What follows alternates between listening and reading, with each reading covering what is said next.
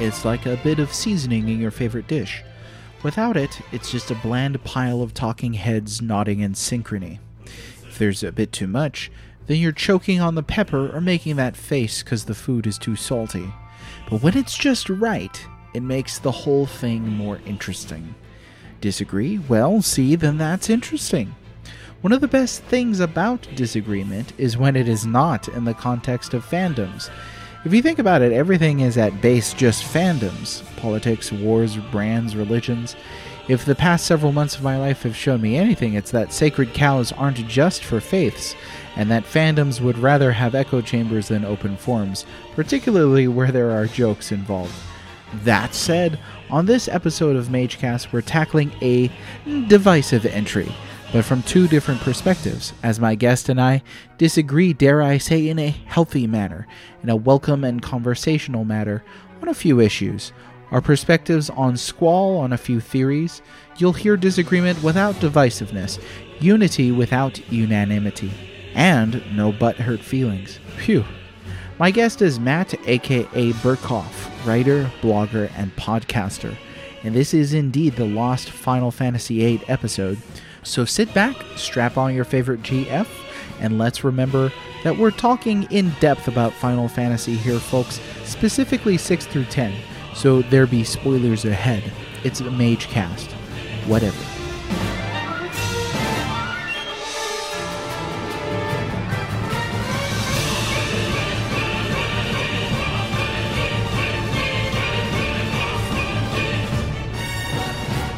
Well, welcome, folks. We're taking you to school on this episode.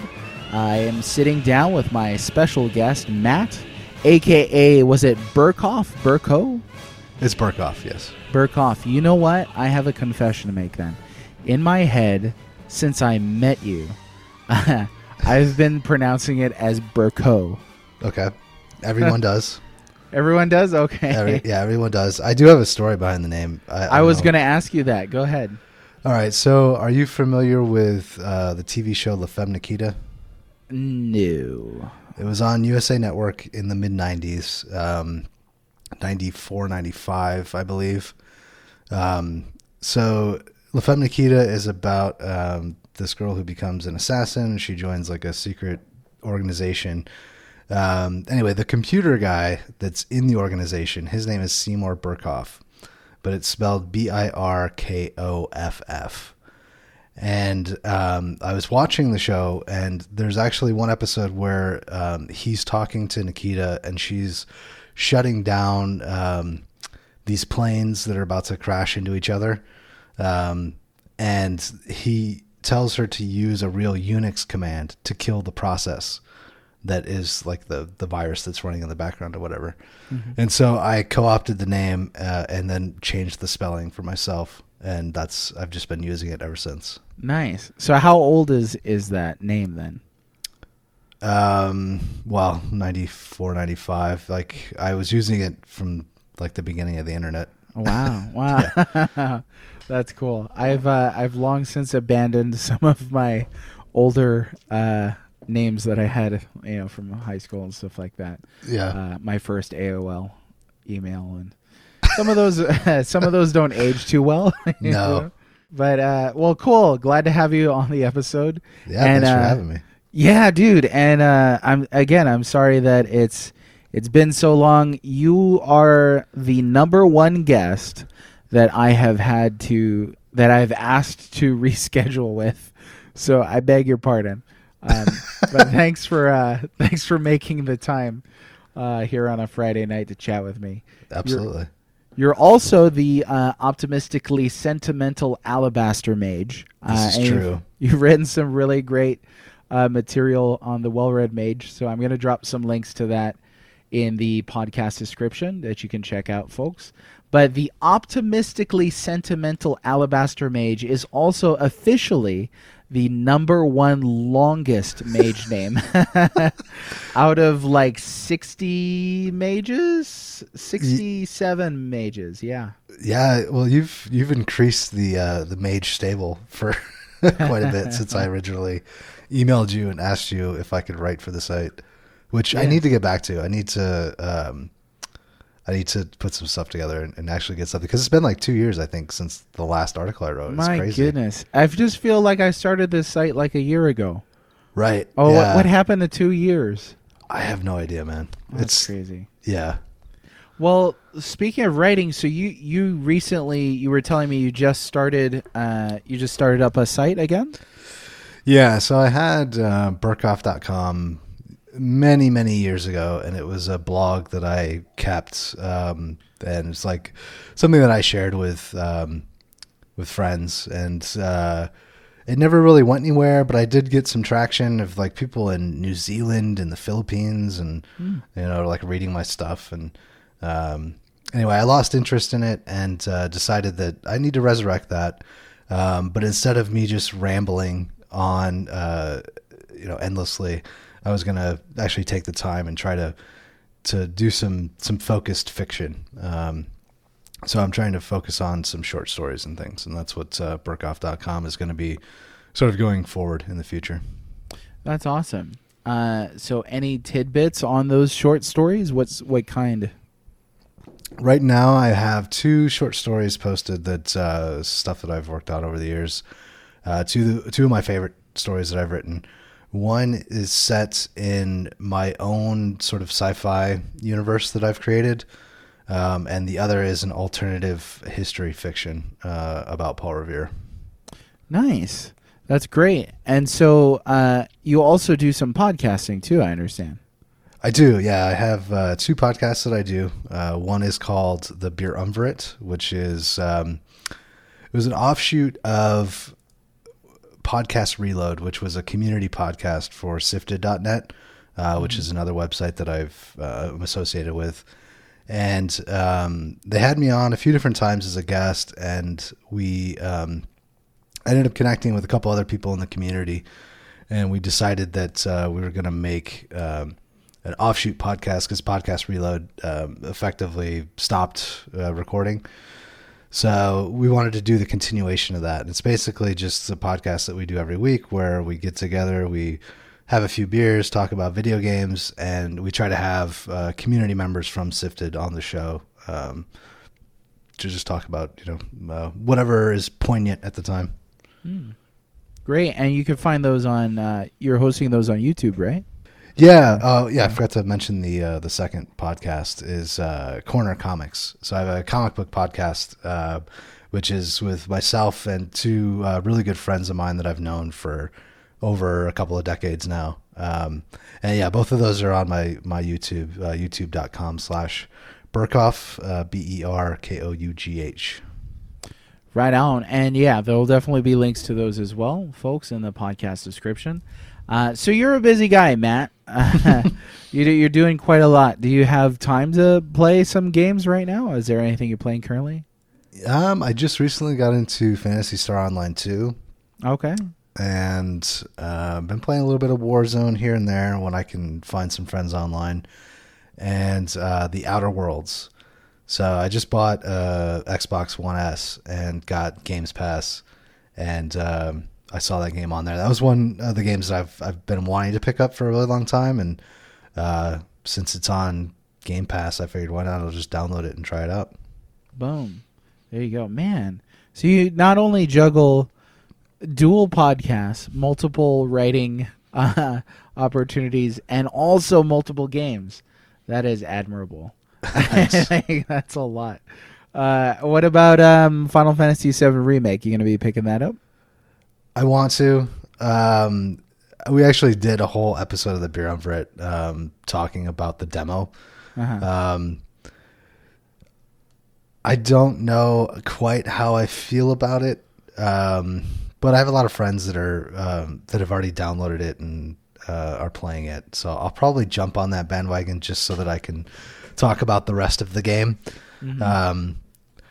I don't like the fact that it's only Midgar, though. I feel like even if it's going to take 30 hours to get out of Midgar, I'm still going to want to roam that world map, right? That was the huge moment in the game. It's like, you spend 6 to 10 hours depending on how fast you play. Yeah. And then you hit that open world, and the game just completely changes from there. Right. And so it's weird to be confined. Yeah. There's a shift in tone and the realization of that world map for the first time. I do remember that feeling of almost like a kind of relief, like, man, I'm not stuck in this drudge hole anymore.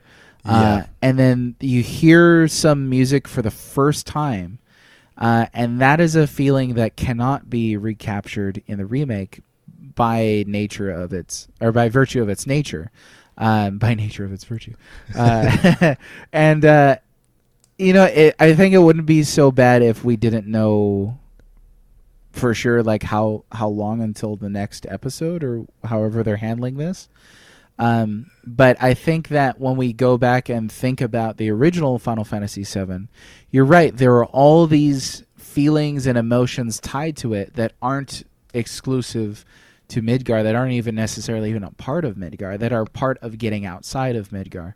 So making it a game that's kind of truncated emotionally and is missing some of those things of getting out, it will be definitely a different experience. And that's how I'm trying to approach it. My copy came in today, Friday, so I'm going to be playing it for the first time tonight.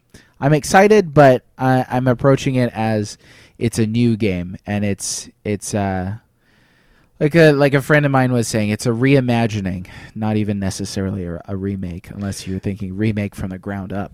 Yeah, I've been playing Fire Emblem Three Heroes in sort of the lead up to Final Fantasy VII Remake. Mm-hmm. And it's kind of funny. Sitting there playing that game, it's like, wow, this kind of reminds me of the way I felt playing old school RPGs, and just sort of trying to prepare my mind for what Final Fantasy VII Remake's actually going to be. And I don't think that I've reconciled that yet. So yeah. I don't even know if I'm ready. Well, I wish you the best.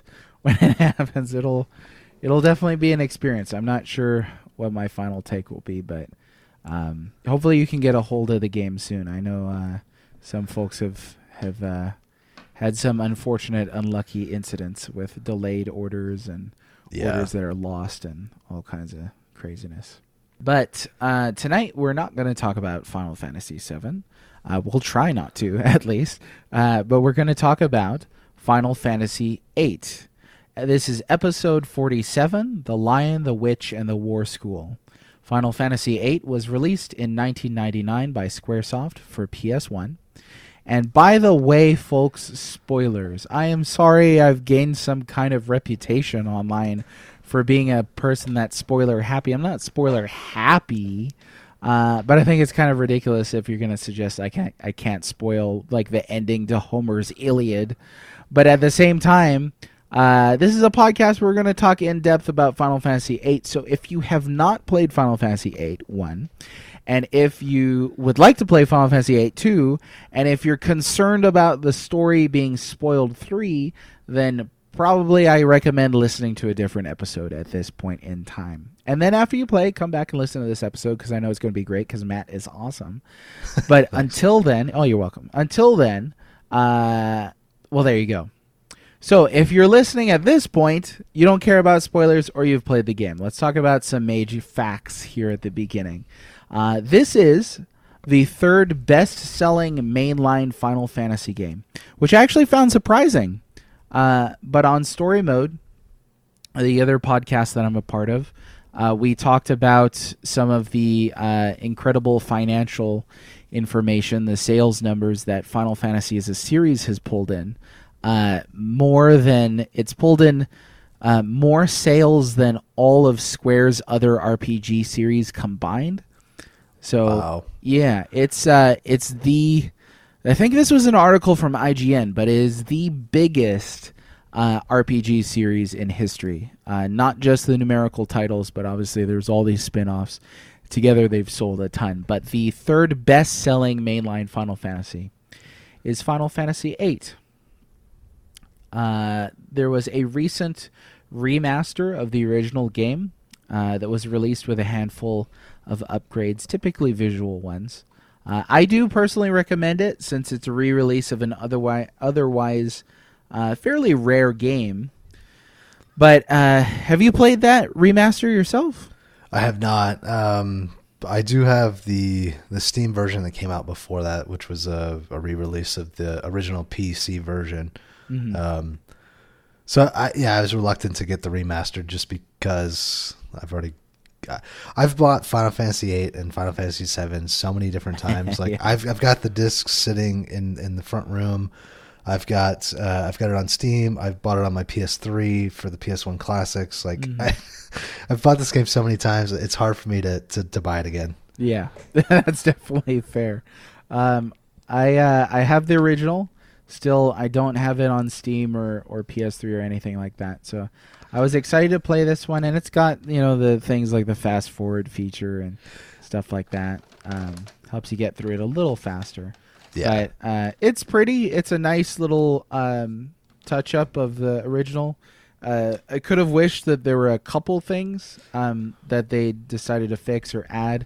One thing that I was really hoping for was making that Chocobo game accessible from the little handheld. Oh, thing the Pocket Station. Yeah, So that was Japan only. So that's not in the remaster. I thought that it was supposed to be. no, so far as I know, but you could still get the rewards for it or something Okay. like that.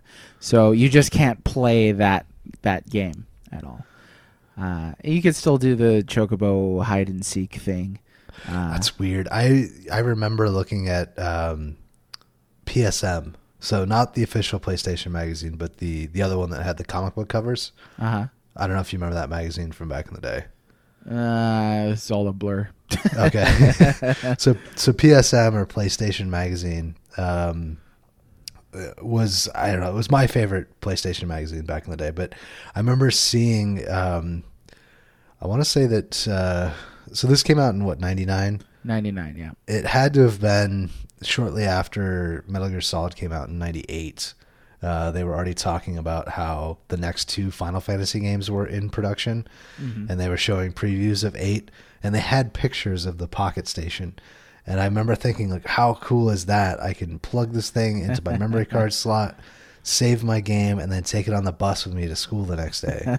And It's like what the Switch is now. right? Right? But Yeah. it never happened. No. We never got it in the States. No. I would have loved to even just play around with the little, what was it called, Chocobo World on Pocket Station, and I was really disappointed that that wasn't added to this because you're never going to play it. So, Right. but you have a mage fact here that you wrote down. Yeah, I thought it would be interesting to share this. We normally think of IDOS and Square as being one company these days, mainly because Square is publishing all of IDOS's properties. So Deus Ex, Tomb Raider, all those games are all IDOS properties from back in the day. They used to be separate companies, but when they were separate companies in the 90s, IDOS was handling all of the PC ports. So they did the PC port of Final Fantasy VII and of Final Fantasy VIII to Windows. See, I haven't played either of those PC ports. I don't really play games on PC at all. I've always understood that there are some meaningful differences, maybe not so meaningful, between the console version and the PC port. They are brilliantly flawed, I would say. That's an elegant way to phrase it. Yeah, because the resolution's a little bit higher. I think the graphics look better on the PC, on the original PC versions, but the music is notoriously damaged. Whatever, however they encoded it or all that, the MIDI doesn't even quite come through properly on those ports. So And that's a shame with Uematsu's work, but yeah, if you could play it, at least you could play it if you had a PC and no PS1. right. And here's our final mage fact. Historically, Final Fantasy VIII has been a divisive entry among fans with a love it or hate it impression towards it. See also every other Final Fantasy. Because arguing about Final Fantasy seems like the predominant trait of the Final Fantasy fandom. and it's delicious at some points. I've been accused of enjoying arguing, and there's an element of me, sure, that loves arguing. But what I really like is an exchange of disagreeing ideas. That's the core of it. I don't like the name calling or the shouting and like shouting matches and altercations and confrontations. I dislike. They're not productive. No, they're not. But I will talk to you all day about why I think Final Fantasy VI is this, and why I think Final Fantasy IX is that, and on and on and on. Heck, I'm still trying to get more engagement based off of Tifa versus Aerith, so it's in my blood. We'll just say that. But here, let's move on to our personal impressions. So one thing that I kind of want to phrase this through is it seems to be that there's been a change, a flux in how Final Fantasy VIII is remembered versus how it was originally received. And maybe that seems true for you from your perspective, and maybe you could talk about what your reception was like when you first played it, and maybe if you know about anybody who played it then too, and sort of what the buzz was then, and then we can start to talk about maybe how things have started to change.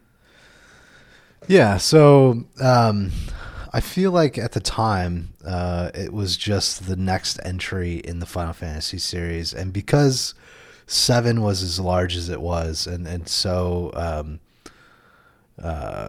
influential, I think everybody sort of agreed that, you know, this was going to be a good game. It's going to have the same type of polish and all that kind of stuff. So, I mean, back in the day, I went into it with this is the next Final Fantasy entry, and I'm going to love this game. And at the time, I was in the process of moving. So my family moved from New York State to California, and we stopped off in Iowa because that was where my grandmother was living at the time, and she wasn't doing so well. So we stayed there for a year. I didn't have a lot of friends because we were only there for a year. It was, you know, I think I want to say it was my 8th grade or freshman year of high school. And so Final Fantasy VIII really spoke to me in that I connected with the character of Squall. I was this reserved, in my head, young teen because I had no other choice. And so I think at the time, like, it was super influential and meaningful to me personally, just based on what I was going through. Today, it's kind of a tedious game, but I still look back in fondness on the character of Squall and see parts of myself in him. Yeah, so you touched on a couple of things that are really interesting that I think we'll unpack as we get through some of this. I remember, so again, it's hard to talk about 8 without mentioning 7. Yeah. Without mentioning kind of its bookends too, and 9 as well. Yeah. But I remember when 7 hit. 7 was everywhere. People were talking about it in my schoolyard. Like, everybody had played this game. Right. So like you said, of course, when they announced 8, everybody's getting 8. Definitely. A couple kids I knew were like a little skeptical because there's a difference in what seems to be, maybe you could call it cartoonishness in 7 versus a more of a dedication to realism in 8.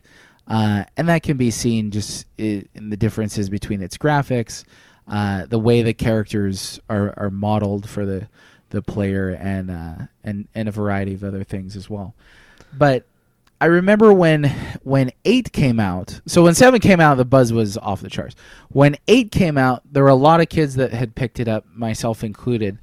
But it seemed like there was a more mixed reaction, and that mixed reaction dominated my perception of what general audiences, how they received 8 for years.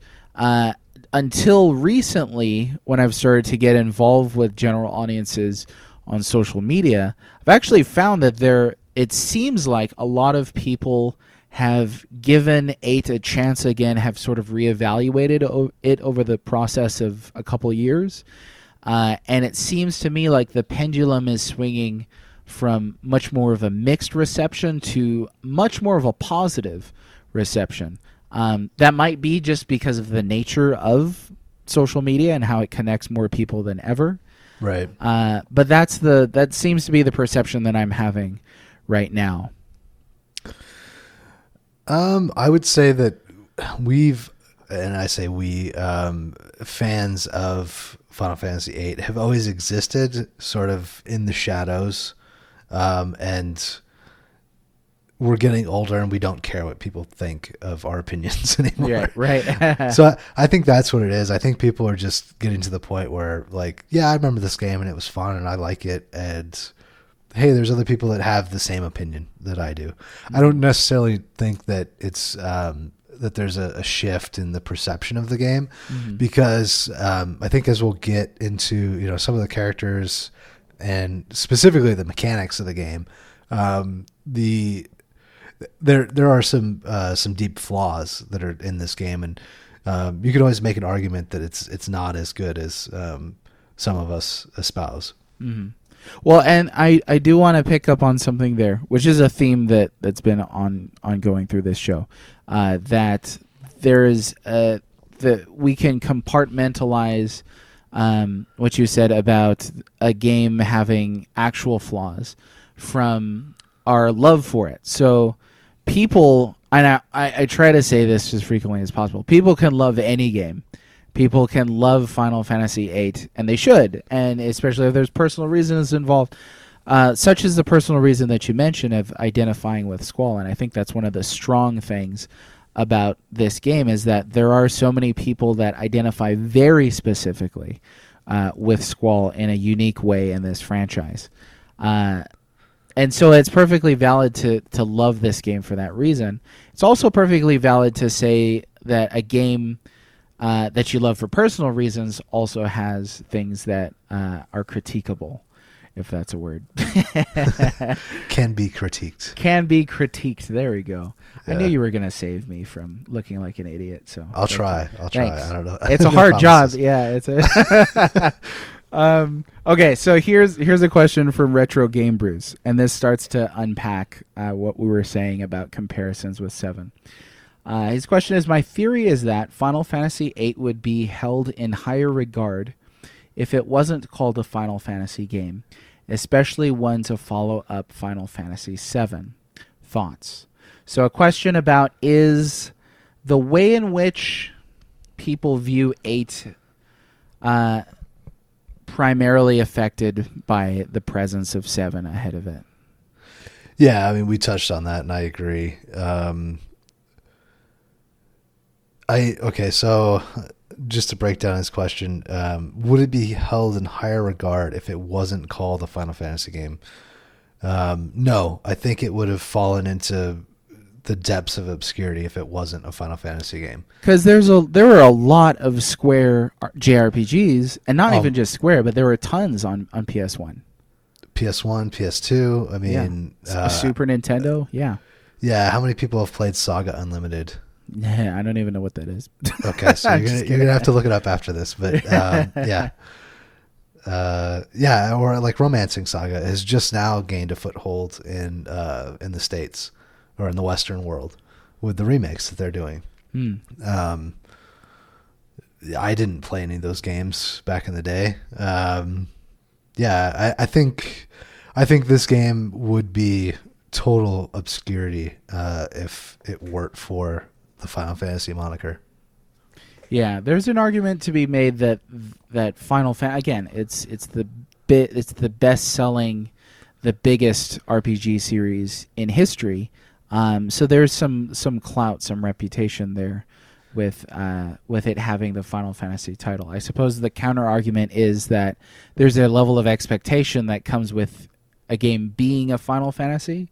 Yeah. But one of the beautiful things about the Final Fantasy franchise, and there's a question that kind of brings us up here later, is Final Fantasy gets to reinvent itself.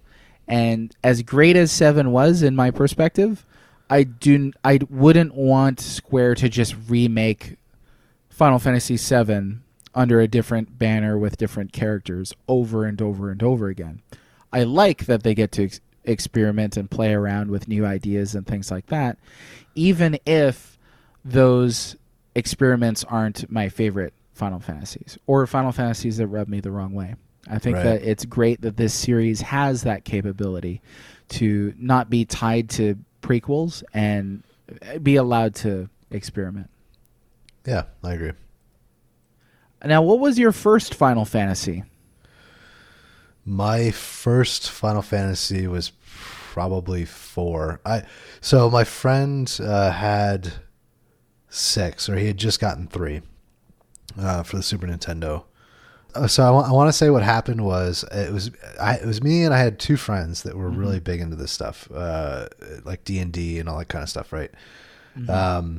And I think my one friend dug his Nintendo out of the garage, and we were all playing Final Fantasy 1 in the lead up to 3 being released.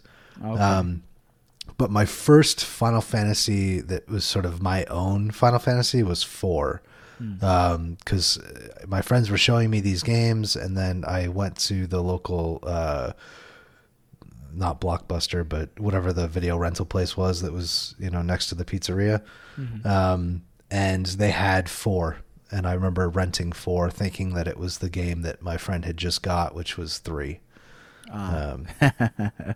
Those pesky numbers, especially in North America. Yeah. So, I guess it would have been Final Fantasy 2 for the Super Nintendo.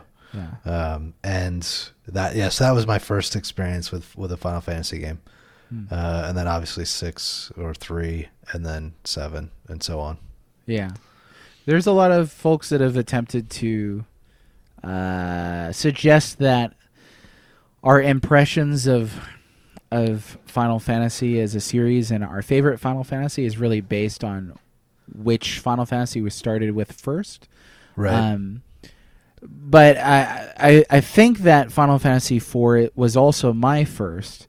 I definitely don't remember playing 1, and I for sure didn't play 2 or Japanese 3, definitely. Okay. So I'm pretty sure it was 4. And what a great one to start off with, too. Yeah, I remember there still being a save game that was at the very end of the game on on that cartridge.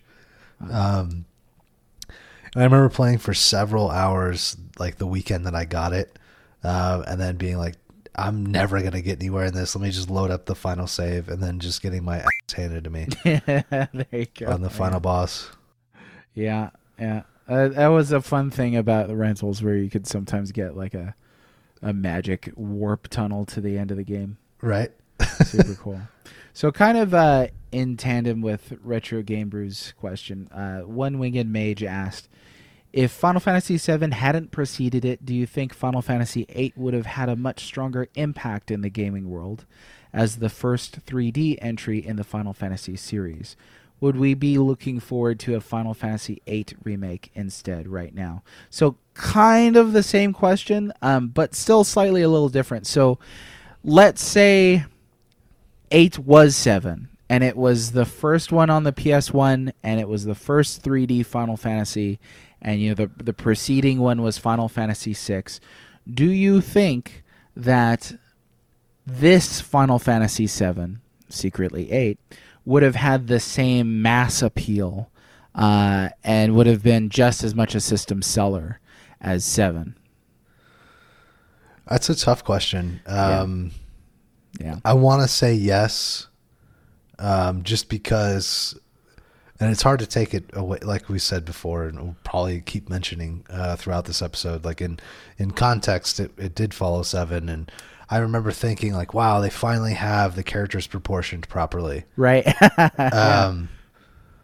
And so like seeing that, and then thinking about 8 in the context of some of the other big name games like Tomb Raider or Metal Gear Solid, or games like that, maybe. I think if it had come out at the same time as 7, 2 years earlier, then yes. But if it came out in the same time that it did, which preceded Metal Gear Solid, probably not. That is a brilliantly nuanced answer. I just want you to know that's good. That's good. That's not just like a yes, no. I want to tend to lean toward no on this instance. That 8 would not have had as much of an impact and wouldn't have sold as much as 7 if it was 7. And the reason for that comes down to one character. And that is the character that you specifically identified as relating with uniquely. So earlier I stated that I think Squall is one of the major reasons why people love Final Fantasy VIII. I don't think I usually hear people say, I love Final Fantasy VIII for the draw system. I love Final Fantasy VIII for the GF system. Like, nobody really says that. But almost, I'm trying to think of any instance where somebody has said otherwise, and somebody listening might be able to say otherwise. But typically it seems like people love 8 because Squall resonates so strongly with them. But I think that because Squall is so specific of a character, that explains why he resonates so strongly, but it also explains why he doesn't resonate so strongly with other kinds of people. So for me, that's one specific example. And it's great that you and I can discuss this in a purely safe, non-hostile environment. Because, again, Final Fantasy fans love to argue. But for me, Squall does almost nothing. I find a lot of his personality grating at best. But that's because everybody has a different kind of personality, right? So Squall, I think, is the kind of character that can either resonate very strongly or not at all. Whereas I think Cloud is more of like the typical like Western action hero, where he's got sort of like a swagger to him. He's a brag. He's coldish. He's standoffish. But he looks great. He's got that giant sword and stuff like that. And Squall is much more nuanced of a character because you get to see into his thoughts. Yeah, I think that's the major difference. I think that they're actually more similar than you would think. Mm-hmm. They both suffer from amnesia. They both are quiet, brooding characters at the beginning. But yeah, Squall has that insight. You get to hear his thoughts, even if you don't necessarily agree with that dialogue. It's a unique insight that you don't really get in a lot of other games. So yeah, and I think it's one of the strengths of his character. Yeah. And I say that even though he's not my favorite character, I think that the fact that you get all of this extra layer of character from getting to see his inner dialogue or inner monologue, I guess. His inner monologue is something that makes that character that much more specific.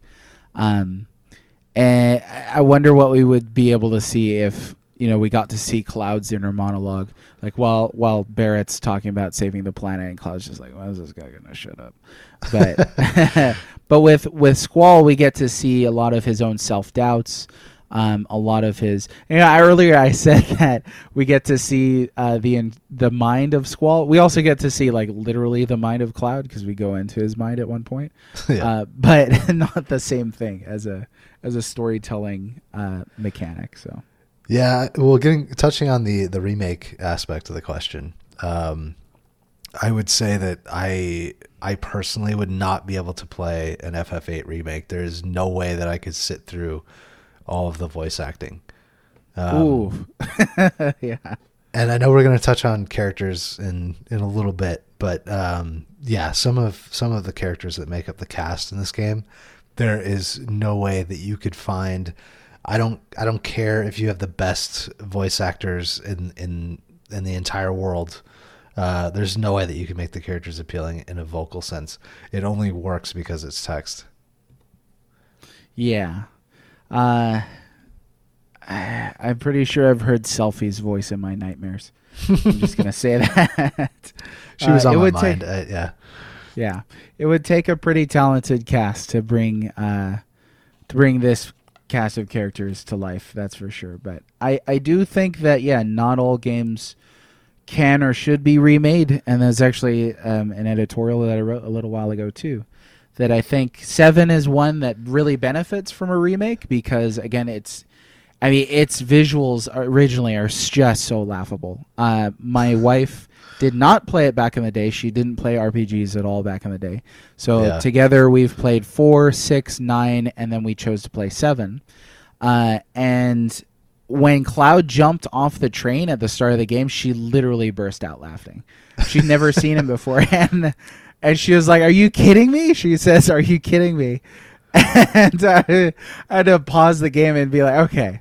So you just have to know the context. This is the first 3D Final Fantasy. 3D was in its infancy on consoles and on and on and on. That's hilarious. To go on a little bit of an aside, so my wife and I do play games together, but she will not sit down and play JRPGs with me. She can't stand the turn-based combat. She's very much more of an action combat person. Okay. Like for context, she really likes the Devil May Cry series. So she has fun with those types of games. And interestingly enough, I think the only way that I can get her to play 7 is to buy the remake because it has an action combat system. Yeah, and that makes it more accessible in that sense. I think there's an argument that there's a large group of folks that don't like turn-based combat, especially if they didn't grow up with it too. It can feel clumsy and archaic, and even 7's got the ATB system to help.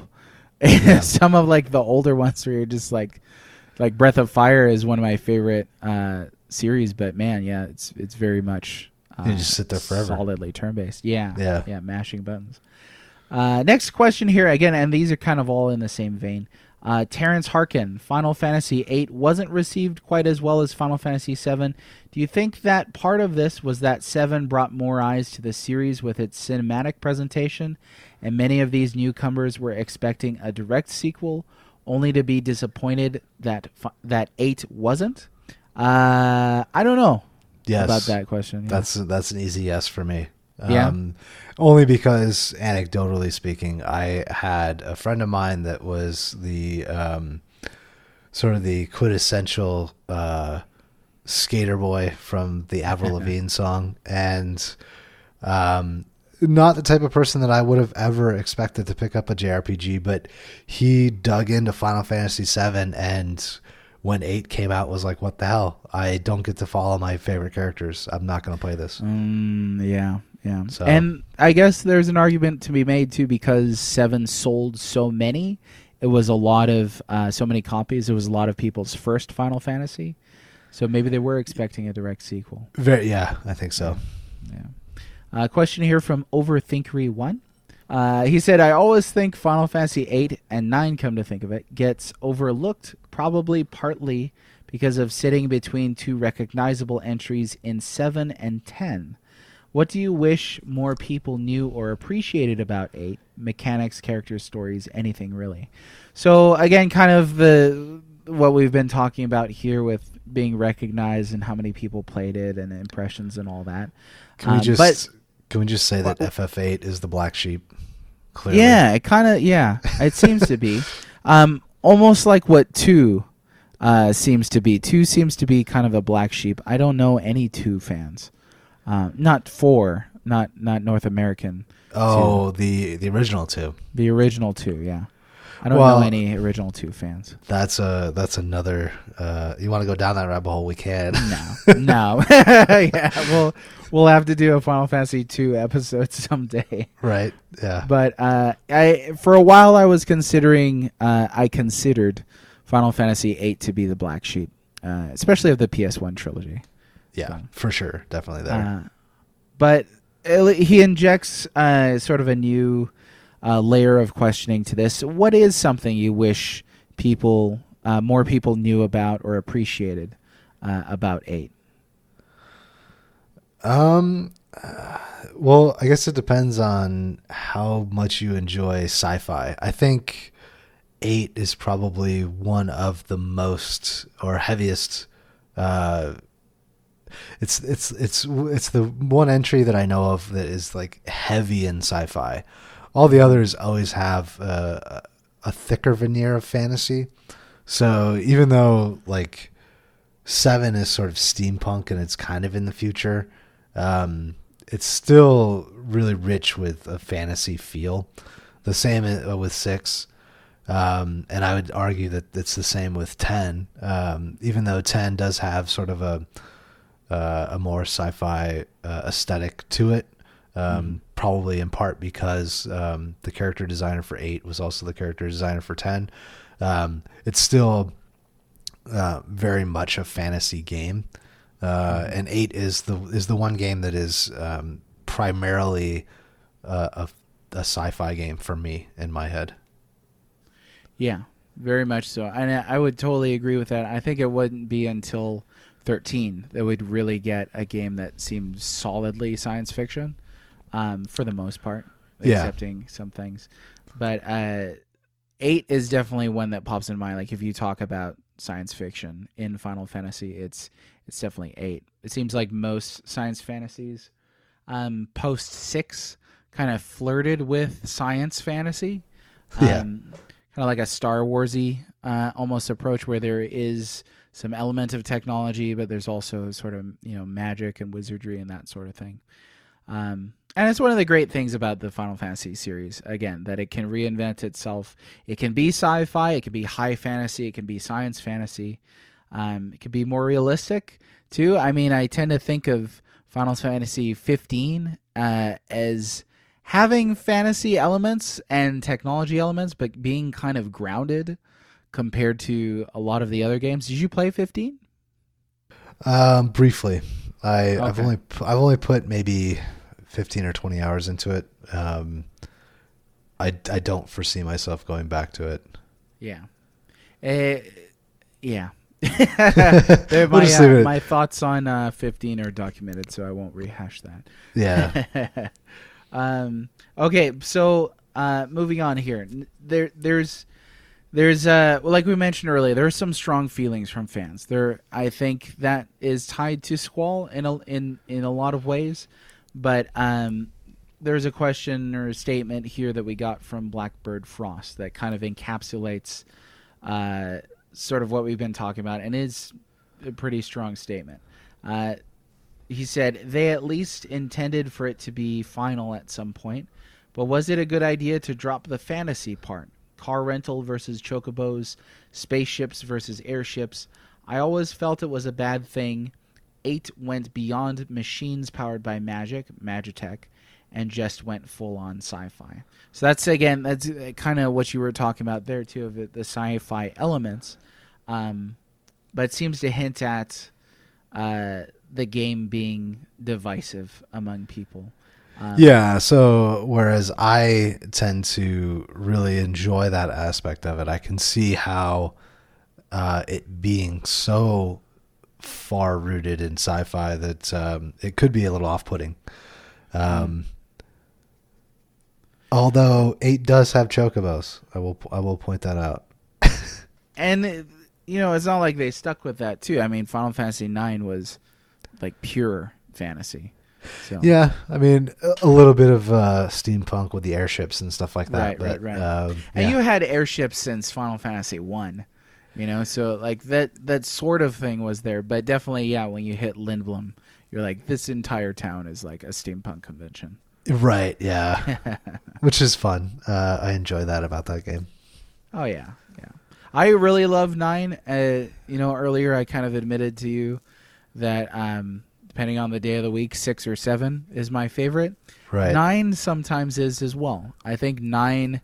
So if I look at the PS1 trilogy, I think 9 is the strongest.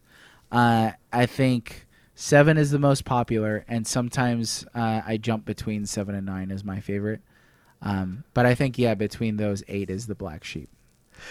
Yeah, well, I had said before we started recording, depending on the day and my mood, if you ask me what my favorite Final Fantasy game is, it's going to be any one of 6, 7, 8, or 9. And I agree with the sentiments that you just mentioned regarding 9.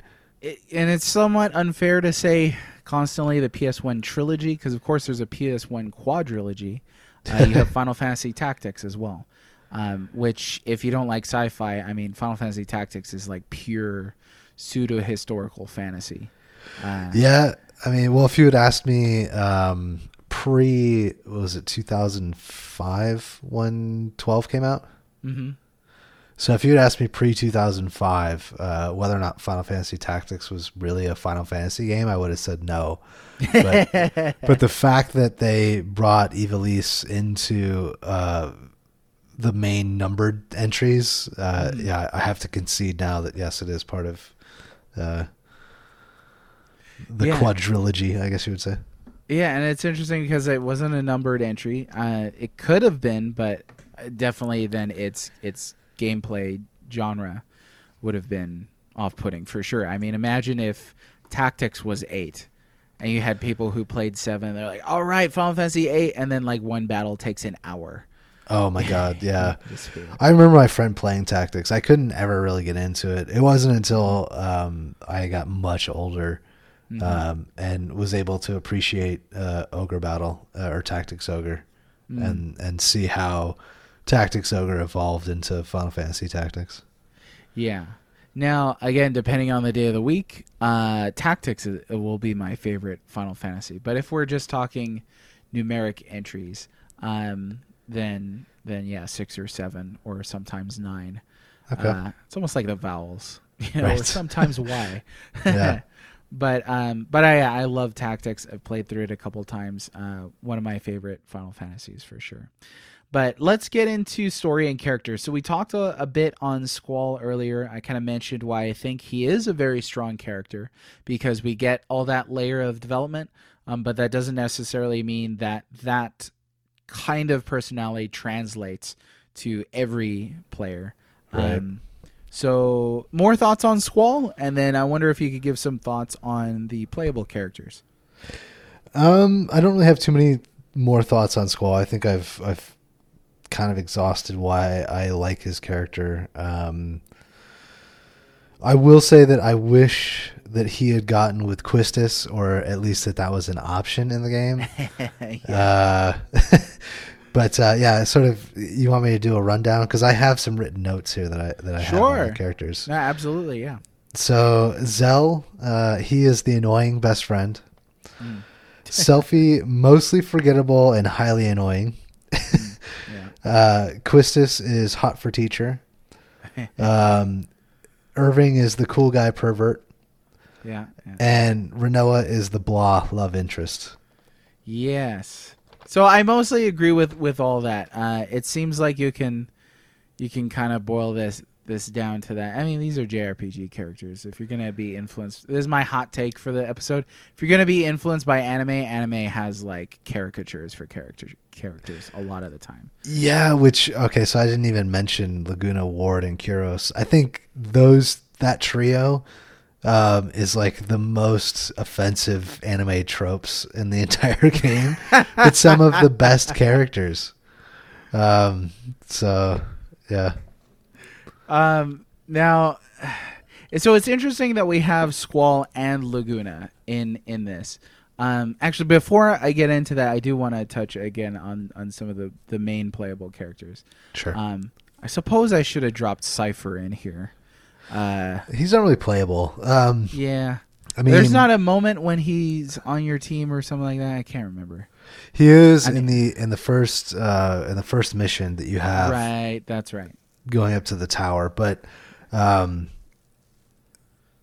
I mean, I think you use him for like 4 or 5 battles, and that's it. And then you can never control him again in the rest of the game. So yeah, and he definitely plays the. It seems like a lot of Final Fantasies do this, where he definitely plays sort of like the personal antagonist, and then there's like a distant antagonist. I know there's a term for that, but I can't think of it. The foil. The foil. Ooh, that's probably it. I don't know. Can't. Yeah, it's gone. But I'm with you. I wish that there had been sort of like what is present in like the first half of 7, to bring up 7 again, that there's sort of like this tension between Aerith and Tifa. I wish that there was a little more of that between Rinoa and Quistis. Rinoa is a character that I don't have, virtually have like no feelings for at all. There are some people who do, and that's great. But Quistis is one of those. I'm in the Quistis team where, like, as soon as Quistis appeared, I was like, "Oh yeah, I like that character."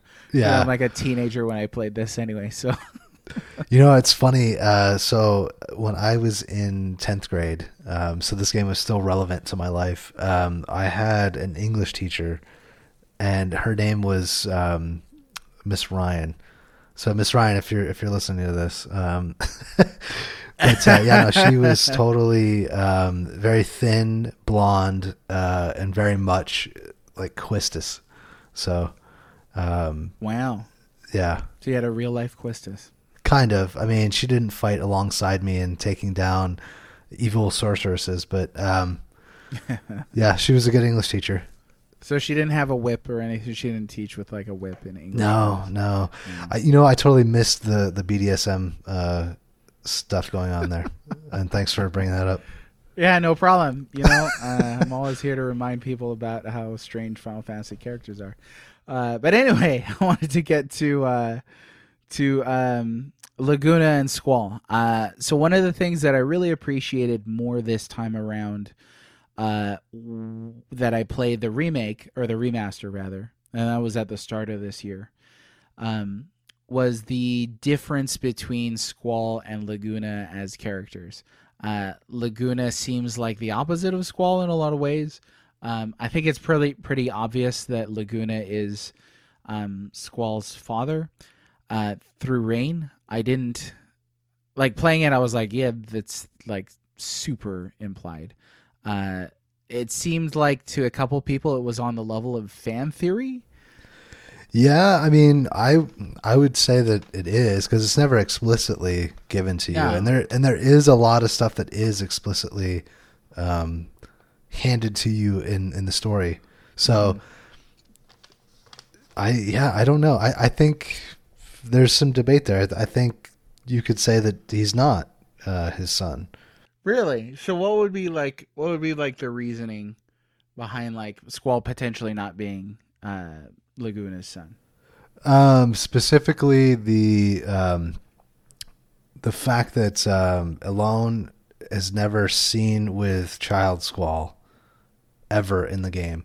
So I think it's the second or third, maybe it's the third Laguna sequence that you have, where you go back to the village and he's retired as a soldier and he's defending the village because he has no other job.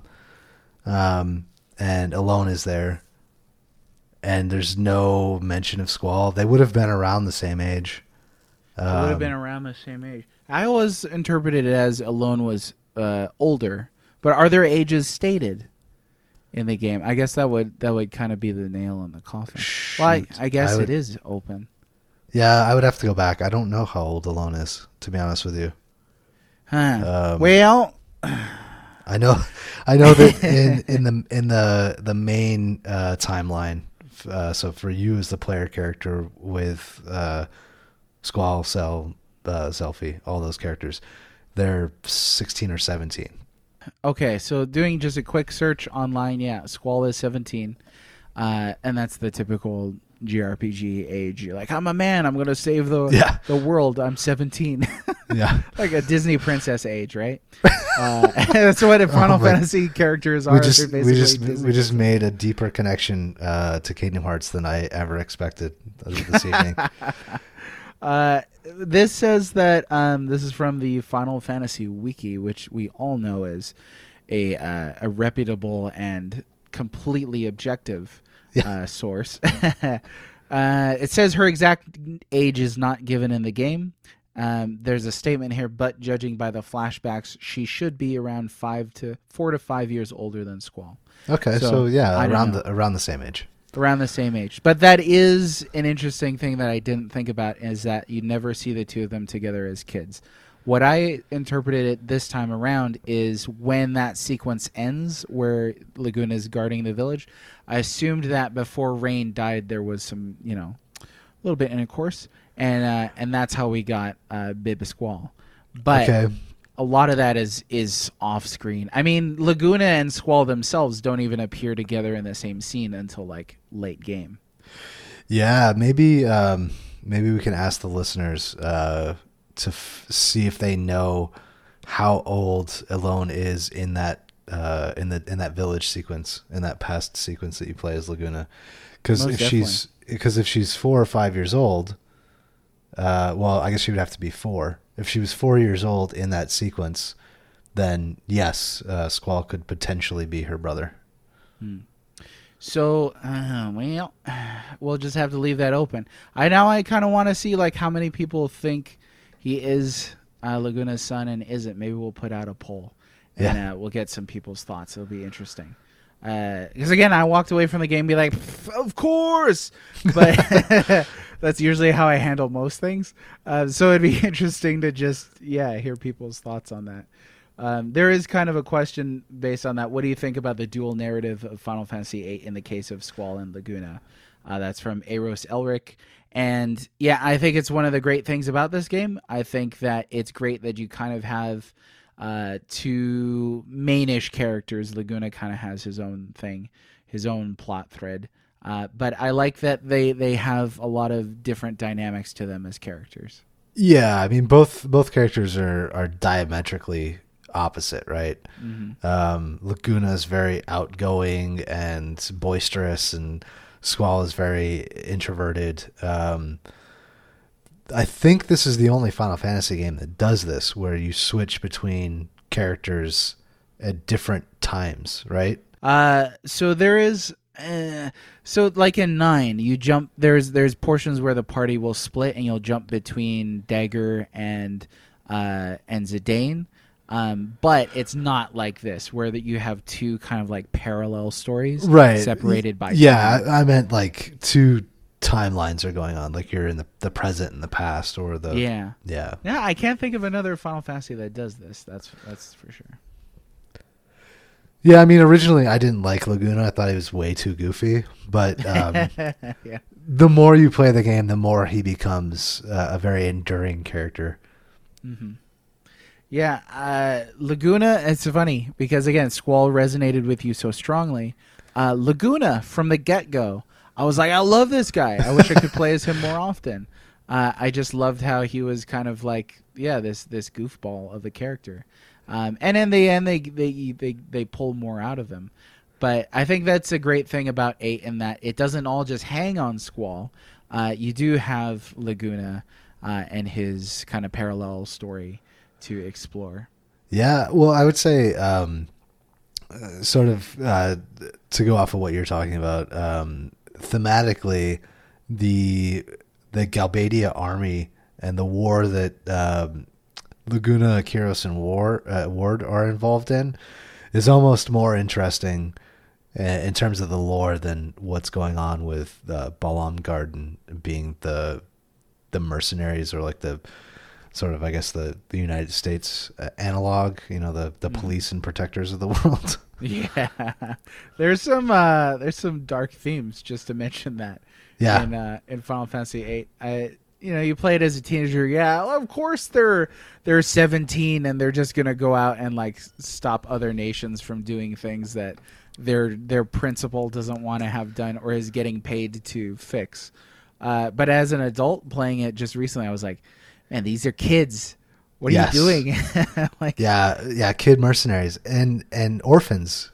Yeah, and wiping their memories and all kinds of really dark themes in this story that I was just kind of blown away. But I think that's again very much a JRPG thing. You got these kids doing intense, amazing. And dark things sometimes. Yeah, it's funny that I just casually mentioned, they all have amnesia. Like, we're just accept this, right? Yeah. So villains. So for a long time, Sorceress Edea, or however you say it. How do you say it? Edea. I say it Edea. Edea. Is sort of like this primary villain for a long time, and again you've got Cypher as like this closer personal villain, this rival character. Man, I hated him as much as I hated Gary in the Pokemon animated series. Before you mentioned Pokemon, I was like, Gary, is he talking about Pokemon? We're so much alike, even though you're Squall and I'm Laguna. It's crazy. But Cypher, you hate his guts from that first cutscene. You're like, what a punk. He really is. Yeah, he really is. And they never. Well, I'm trying to remember exactly. Seems like they never really redeem his character. They kind of do. Do they at the end? I'm trying to remember. Well, he's one of the orphans. Right. So to that end, he's just as much of a puppet as you are. Yeah. In the whole grand scheme of things. Mm-hmm. So I would say, they kind of redeem his character. It's almost a shame that they don't do the, they don't take it to the Cecil or Cecil level and totally transform his character of like redemption level. Yeah, because that would have been interesting. It would have, because he's such a horrible character for so long. I mean, yes. You hate him for so long. And to see that reversal. It seems like they kind of got that out of their system with Kuja in 9. Yeah. Probably shouldn't have said that. Hey, spoilers for Final Fantasy 9. Right. That's been out for 20 years, but yeah, this is something. Anyways, I'm digging my grave here. But coming towards the end of the game, you discover that sort of the main antagonist is Ultimacia, who I think is a fantastic villain, but we just don't get enough of her in this game. It's so close to the end. It's like the Sauron to the Sauron, right? Yeah. If we only learned about Sauron in like the last quarter of The Return of the King. Okay. I'd say that's an apt comparison. Playing it, I always thought that it wasn't so much individual sorceresses as it was an evil energy. Right. I don't know. Very much a Sauron kind of a thing, right? Yeah, because, I guess more spoilers, although you've already told people that there's spoilers for 8. Rinoa becomes, what's the word I'm looking for? Possessed, I guess, by sort of the sorceress spirit. And we find out that she is like the next in line to ascend to become an evil sorceress, which is kind of interesting because she's one of the most pure characters in the game. And I think that's why I sort of put her as the blah love interest, because she is just kind of the peppy, pure, trying to save the world type character, you know? I think that is one of the cool things later on towards the end of the game, that you start to have this element of Rinoa being in the succession of the witches. And what was the name of the other sorceress, the big one? Was it Sorceress Adele? I wanted to say Adele, but that sounds too much like the singer, so I wasn't sure if that was... You're just saying, from the other side every time you hear Sorceress Adele. But I do like that. Yeah, it plays around with a lot of this collection of evil people that are sort of tied together. The idea of Ultimacia as this evil sorceress that exists outside of time and is trying to condense time into, just this place where nonsense. It's one of those like pure Final Fantasy things where like, okay, what? Like in Final Fantasy VI when Kefka, oh gosh, spoils for Final Fantasy VI. When Kefka is like, I'll build a monument to non-existence. You're like, yeah, but wait, what are you doing? Right. And it's wonderfully, it's like, it's comic book level villain stuff, that you just, the idea of it is so unique and so baffling. So I love that about Ultimacia. But I just wish there was more of her in the game. The thing that I do like is that her castle is fantastic. I love the castle track. I love wandering around that crazy castle. I think it's just great. Yeah, that's what is that? The Lunatic Pandora? No, so that was the tower, right? Ultimacia's castle is like that The pendant thing that that's like hanging jumbled. in space. Well, it looked like a medieval castle was just like hodgepodge together, almost like it Well, I had thought- like okay. MC So here- Escher-esque lines. Here is where this story just goes completely off the rails.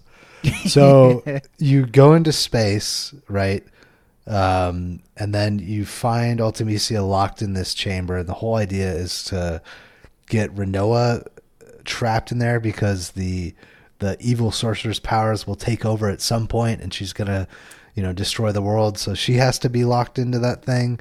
But then the blood tear from the moon hits the thing that Ultimecia is locked into, and it pours down to the Lunatic Pandora. Yeah. And then there's like a shattering of reality, and then where you face Ultimecia is some like extra dimension, like. Yeah, there's so much that's backloaded as far as like, okay, now I have to learn about this thing on the moon. Now I have to learn about like all this stuff that's so much so close to the end of the game. You almost wish, like, I find myself wishing it was longer, just so they had time to explore all these other things.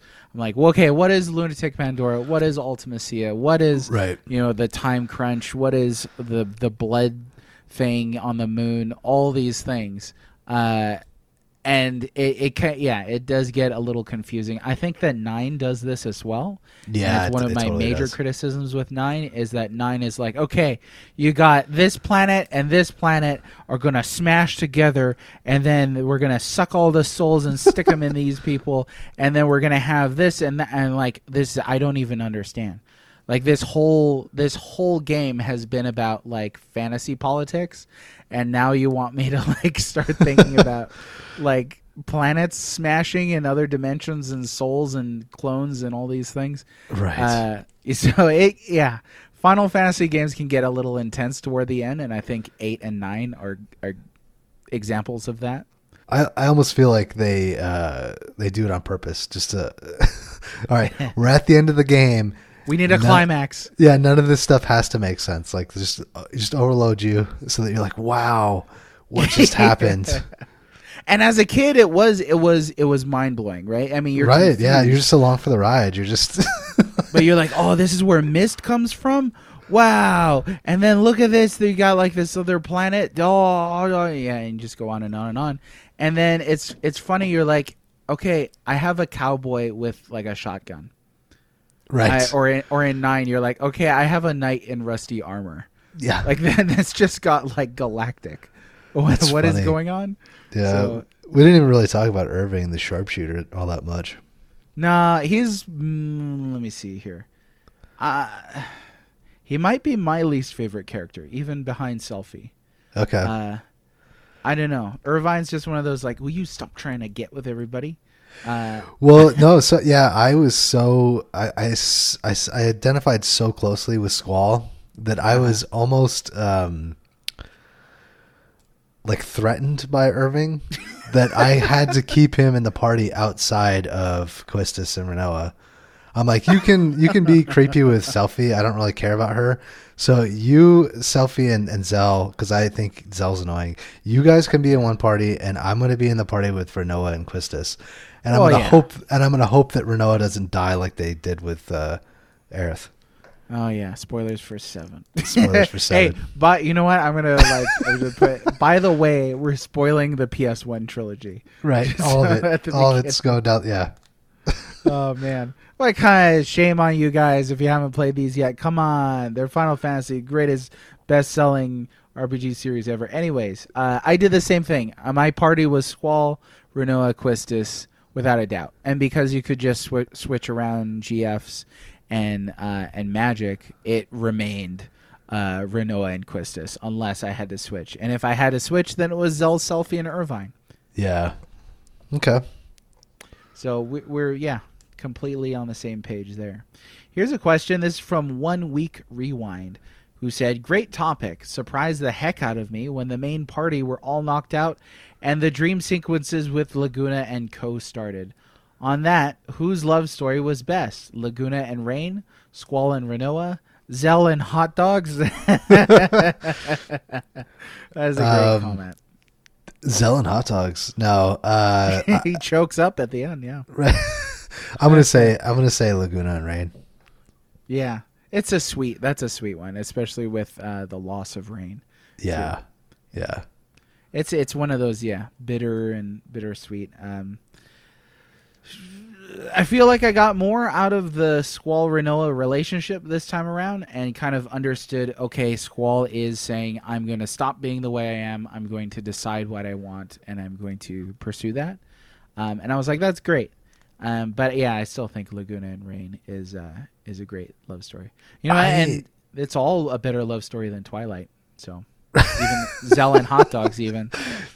I would say the reason I don't like the Squall and Renoa love story is because she does not even know him and just runs up to him at the dance and is like, "You're the hottest guy here. Let's go dance." And then I don't know. That bothers me. Like, they don't have a moment before that. She just decides right then and there, and it just carries through the whole game. Like, there's really no reason for her to be as enthralled or as taken back by Squall as she is, but she is. I mean, look at him though. He's got the scar even.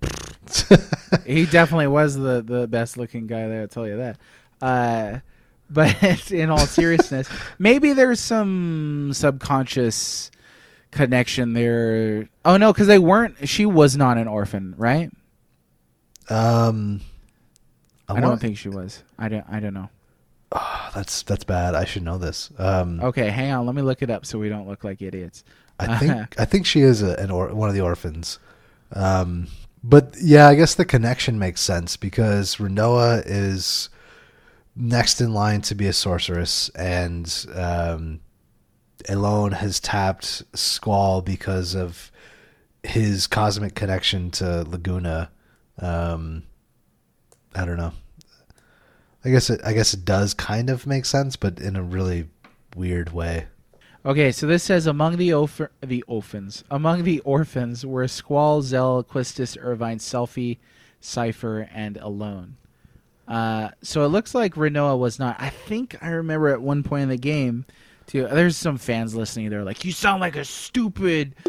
Yeah, no, I get it. Okay, we can't remember everything. But I think there's one point in the game where they say Renoa wouldn't remember this place because she wasn't here or something like that. Yeah, now that you mention that, yeah, that does actually make a lot of sense. Yeah. Then I have to abandon my whole subconscious comment about her being connected to Squall. So I don't know. Yeah, there you are. Okay, music. Adventure Rules said, "What is your favorite track from this game, and why is it Man with a Machine Gun?"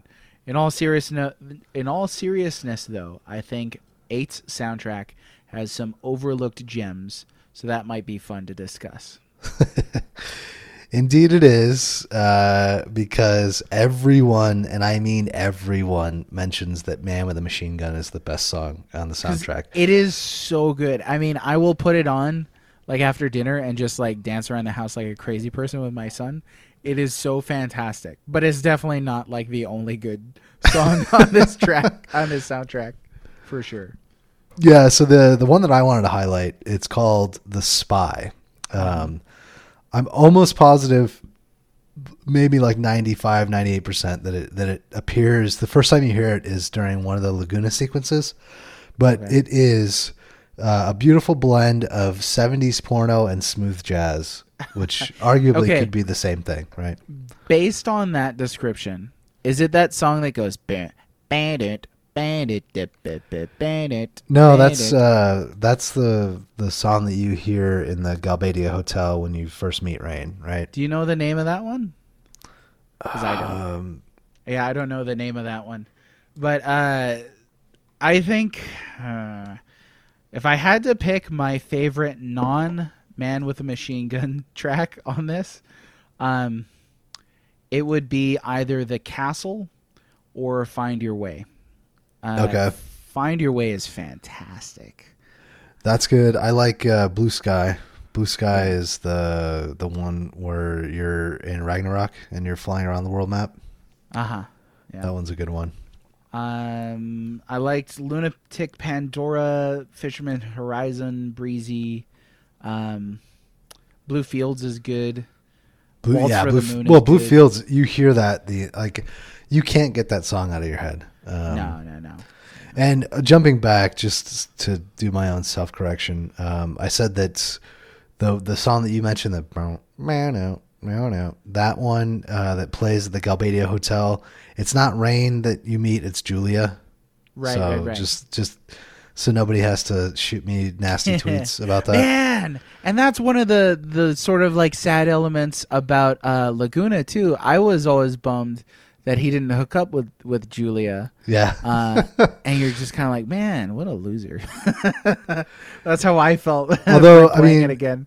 Realistically, like Julia and Rain are practically the same character. Like, yeah. Well, we don't even know that much about Julia at all, but it's one of those like young loves that just was not meant to be kind of a thing. Yeah. And that's why I say that he's, Laguna, Ward, and Kyros are the sort of the most offensive Japanese or anime tropes. Because, Laguna's like, oh, my stomach hurts. I can't talk to the pretty girl. My leg, yeah. Yeah. But yeah, so soundtrack though, okay. And definitely we can agree to that, what is it? Liberty Fatale or Liberty Fatale. Yeah. Is fantastic. I remember when I first turned this game on, I was just like, wow. Yeah. Well, that opening sequence, like, this was the era when Square, like, I got a demo copy of Maya, the 3D software, because I had read in an issue of Game Developer magazine that Square used Maya for all of the CG sequences in Final Fantasy 8 and 9. And I was like, oh, I have to learn how to use this software because I need to be able to make stuff like that, Yeah. And so, like, yeah, pairing the music with that intro sequence, I still get a little bit of chills. Like, I'll watch that every now and then. I'll just put it up and marvel at it. You don't watch it to like an Evanescence track? The anime music videos from back in the day. I'm glad you laughed at that because I went out on a limb on that one. That I knew what AMVs were. Of course I do. Okay. Whew. I was talking to somebody and we were talking about this soundtrack and this is gonna come back and bite me, I bet, but I'm gonna say it anyway. I was talking to somebody and we were talking about this soundtrack and they were like, yeah, my favorite track is that one that Evanescence sings, and for the life of me I was like, oh my gosh, is there a song on here that was sung by Evanescence? And every time I looked it up, it was one of those old videos that somebody made like in their garage, and I was like, I think that's not a thing. So wow. So they were just on Kazaa late one night and just downloading these videos and was like, that has to be from this. That's a part. Like, pretty sure that's Eyes on Me. Yeah. Right? Another one I really like is the Balam Garden song. I think it's just so beautifully elegant. I agree. Yeah. Now there's a lot. Oh, go ahead. There's a lot of tracks on this soundtrack in general. Like, I want to say it's 30 tracks total. Oh man, it's a lot. So I'm looking at it here. It's the track listing for the Final Fantasy VIII original soundtrack is 4 discs. Yep. 22. It may be close to 50. Oh wow. Okay. Yeah, there's a lot of tracks on here. But what were you gonna say though? Well, it's so long that like the more you listen to it, especially like, I don't know, I never owned these soundtracks when I was a kid, so I always wanted to. I always like remember, I'm trying to think. There was a magazine that I used to get that had this kind of stuff in it. You could order them, but they were like hella expensive. They were like $60 or whatever because you had to order them from Japan. So I could never own them, But I played the game so much that like when Square released all of the Final Fantasy soundtracks on Spotify, I was like, oh, I'm going to go back and listen to all these. And I think it was right around the same time that I wrote the article for your site, talking about how, and I think it was Final Fantasy VIII soundtrack that sort of inspired me to write that article was, just listening to it and thinking about how this is, it's a classical music, right? And I'm sort of ranting right now, but to get back to what I was initially saying was, they're so long, but if you sit down and listen to the soundtrack, you can piece out certain times when you were in that particular part of the game, or you remember certain character sequences, or things like that. Yeah, that's one of the lovely things I think about Uematsu's work is he ties tracks so specifically to characters and settings and scenes that it's not like you listen to some game soundtracks where there's not so much music, so a lot of the music is recycled in the game, or a lot of the music sounds the same. And while I think overall the Final Fantasy VIII soundtrack has this kind of almost like nightclub sophistication to it, like a classy nightclub, not like a Friday night nightclub, but it has and again a lot of classical influences, like we know Uematsu was influenced with, but it has a really strong flavor to the whole soundtrack.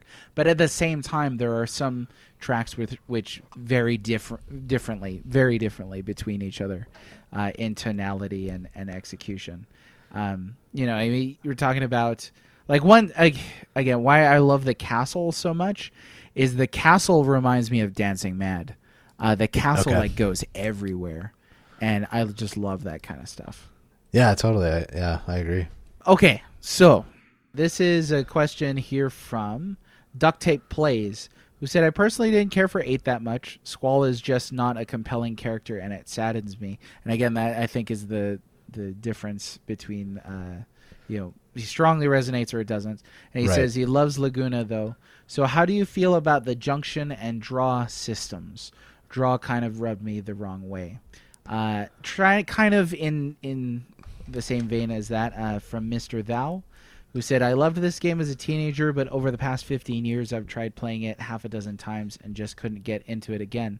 Does this happen to you? Maybe it's because I hate the insane draw grinding and I always find myself doing. I still love Quistis though, smiling face with 3 hearts. So the draw system. We talked about the characters, we talked a little bit about the story and the music and all those lovely things. But how do you feel about the draw system? I think that the idea behind it is really intriguing, and for what it's worth, it does function fairly well. Mm-hmm. Being able to take that magic and then junction it, and then based on however many you have, junctioning it to your stats, it goes up or down based on that, I think is really intriguing. In practice, though, like you sit around not really fighting any battles, just drawing, because there's not enough draw points in the game itself. I think if there had been more draw points, or if there was some type of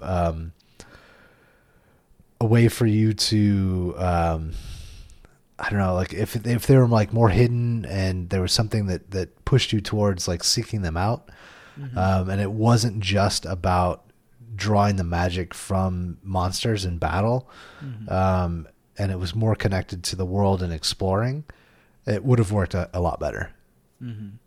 So I think I agree with that. I feel like the draw system impacted me less this time around because on the remaster you have that fast forward feature.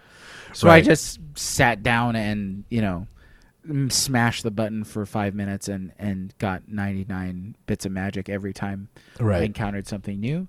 But I also feel that there's an element of the draw system that ties in with the themes of the game. The idea of, the more you use the GFs, it erases your memories, and the strength, too much strength can weaken you. Like with Cypher, he gains so much power with the sorceress, but it also kind of destroys him as a character. Right. And same thing with the draw system. Like, you can accumulate a lot of magic and it makes you stronger.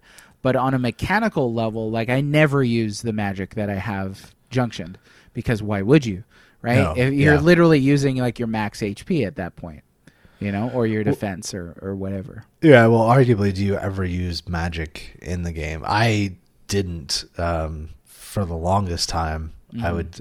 So once I figured out, like, I can remember the moment that I realized what happened with the number of magics that you had, and the fact that it was finite. And using magic in battle, and then going back into the stat screen and being like, "Oh, my HP went down a few points. Like, I don't understand." And the moment that light bulb went off, I was like, "Oh, I'm gonna make sure that the options that I have available for all my characters do not include magic, so that I never use it, because this is directly tied to my stats." So, I mean, that's kind of the way that I play it, and you do, like, so I guess this sort of leads into the GFs and the Guardian Forces. And this is the other criticism I think that people have with regards to this game, because with Final Fantasy IV, with Final Fantasy VI, and with Final Fantasy VII, summons are this very unique event, or at least they're special, because they cost a lot of magic to do.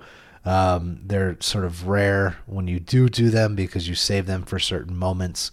Whereas in 8, you're summoning freaking every other attack. Yeah. And you have to, in order to break the system enough that you can succeed in the boss battles. So it's very mundane during the times when you're fighting, you know, just the average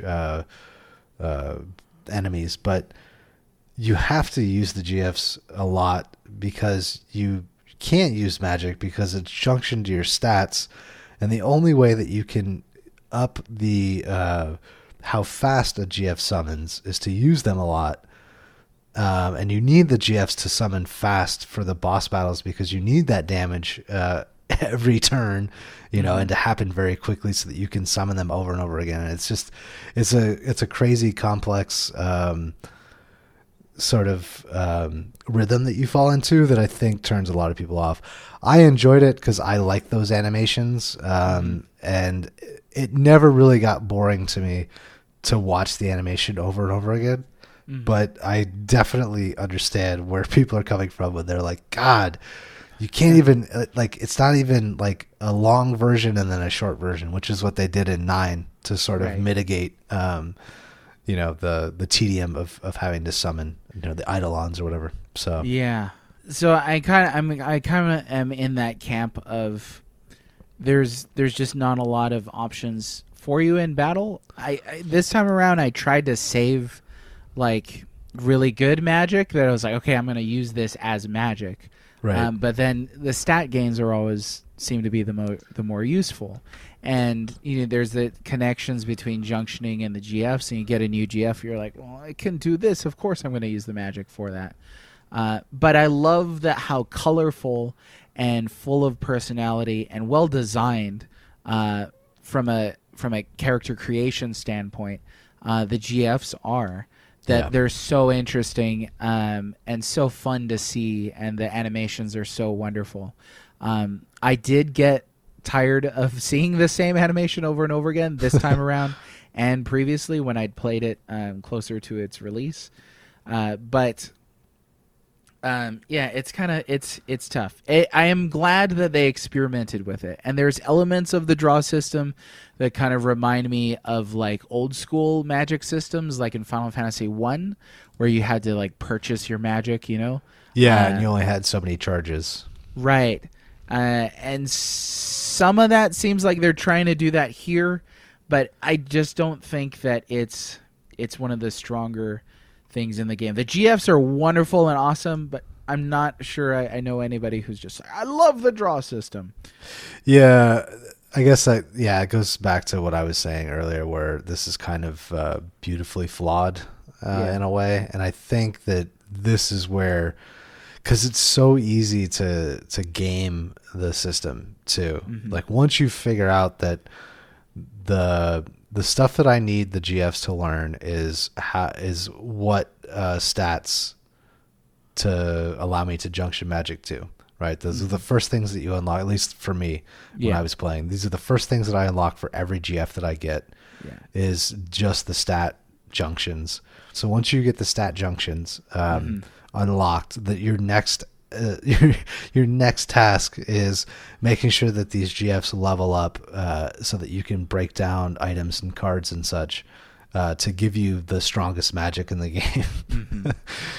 And it's a breakable system. It's something that you can easily get really strong if you know how it works.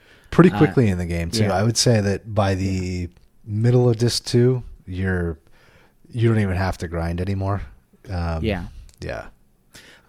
This time around, I told myself I wouldn't break down any cards or items, just to kind of see how that would impact the game. Okay. And I became a card hoarder, and I was like, I need to get every card in this game. But before we get to the cards, the one thing that I want to mention that to me was more disappointing than the draw system, because again, this time I didn't mind the draw system too much because it's fast forwarding, but the weapon upgrades were something that that were more disappointing to me. It's difficult to. I didn't use a guide, and I was just kind of going off of memory and in-game cues. Right. So I went for like a long period of time just without upgrading their weapons, and I just felt that was kind of boring. But there's, of course, a unique way, like with the magic, like with the GFs, there's a unique way in which the characters attain new weapons. Well, you have to get the weapons monthlies, right, in order to know what components you need. Yeah. And without a guide, I was can't get them all. So. Yeah, those are and to get either the components or the best weapon for the game for Squall, you need to be able to be good at Triple Triad, because I think you have to beat a certain character. I don't remember. I was never good at Triple Triad. I don't know if you want to get into that a little bit. Oh, I do. Triple Triad. So there's Triple Triad and there's Tetramaster, right? Yeah. Tetramaster is the weaker game in my view, because of an extreme random element.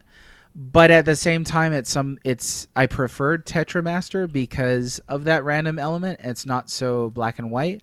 Plus, I just love the look and the music of Tetramaster over the Shuffle Boogie and the oranges of Triple Triad. But all that said, this time around on the remaster, I told myself I'm not going to miss any freaking cards this time around.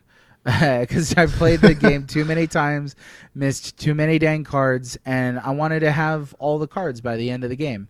And so I did. This time around, the only guide that I followed was a non-spoiler guide to attain all of the cards in order as you're progressing through the game. And so I got them all. I 100%ed the card collection. I was like, sweet! And then I could, disassemble them however I wanted to. And for me, that was super enjoyable. I loved Triple Triad, but the thing that I dislike about Triple Triad is the dang regional rules. Yeah. If you accidentally, and I did this in maybe my second playthrough years ago, I accidentally passed random around the entire planet, or some such close to that. And I was just like, dang it. I didn't know how to get rid of it at the time. So this time around, I made sure, it was just open, and I don't think I added anything else. And there were still some hard ones, like getting, I think it's Adia's card and Sid's card were pretty tough. Yeah.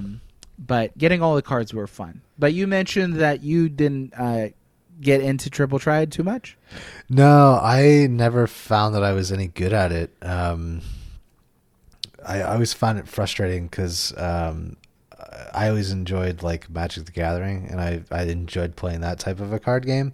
But I always felt like every time that I got decent at it, it was like, oh, I can lay this card here, and haha, I would always get bested by the CPU, and it would just like lay some card down. Like, why did you?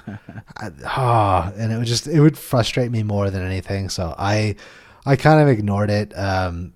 I tried to get good at it, and I tried to use guides to get Squall's like ultimate weapon and stuff, but I just never got there, and I abandoned that. Well, the one thing that's cool about Triple Triad versus Tetramaster is you're forced to play Tetramaster to progress the story in 9.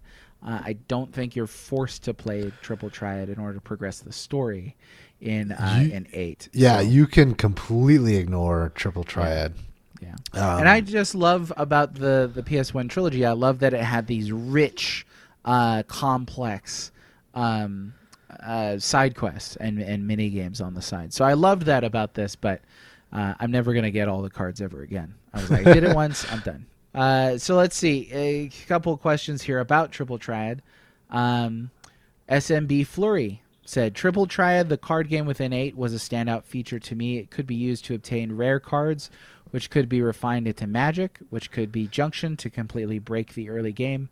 What are your thoughts on Triple Triad and games within games in general? Like I say, I love them.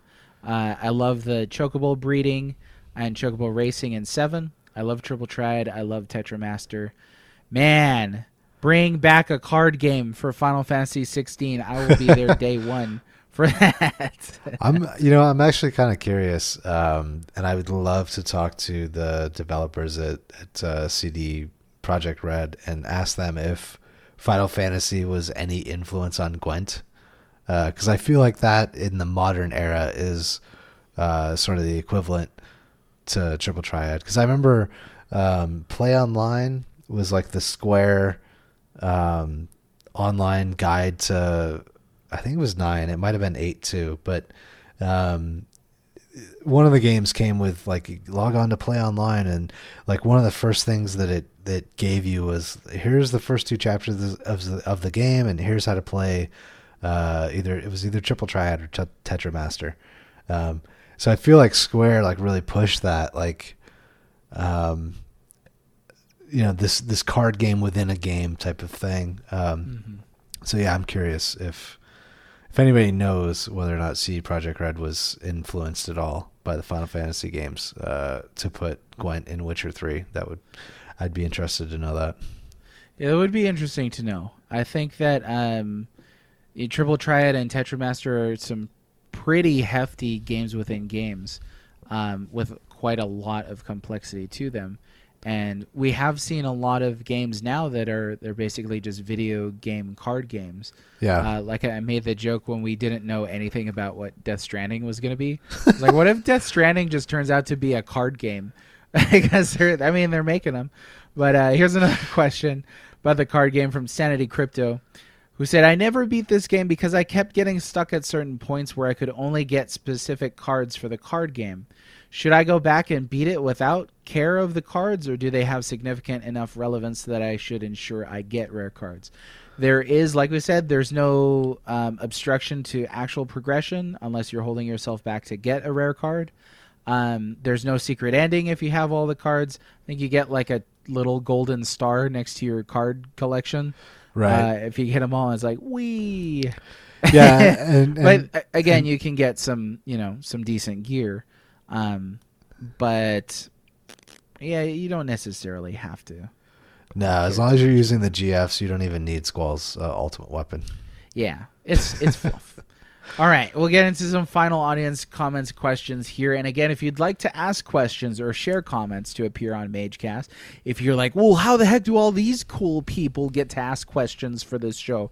Well, what you got to do is go to my Twitter profile at The Well-Read Mage. Typically, I announce a new episode and what we're going to talk about on a Monday or a Tuesday, sometimes a Wednesday. And that's when I'll put out the call for questions and comments. So it's always a mixed bag on what we're going to talk about. Some people seem to think this is a show where we only talk about RPGs. I guarantee you it's not. We do talk about a lot of RPGs, though. But anyways, you can see what game we're going to talk about next time. And pop in if you've got a question or a comment. So this is from Crits McCrits. What do you think of the feature that scales enemy levels with parties level? Well, first off, I love the Twitter handle. Yeah, that's great. That's awesome. I like when the enemies scale with you, just because you don't really have to worry about grinding too much. I mean, Skyrim is like that, or all the Elder Scrolls games are like that. Final Fantasy VIII is like that. Yeah, I don't mind it.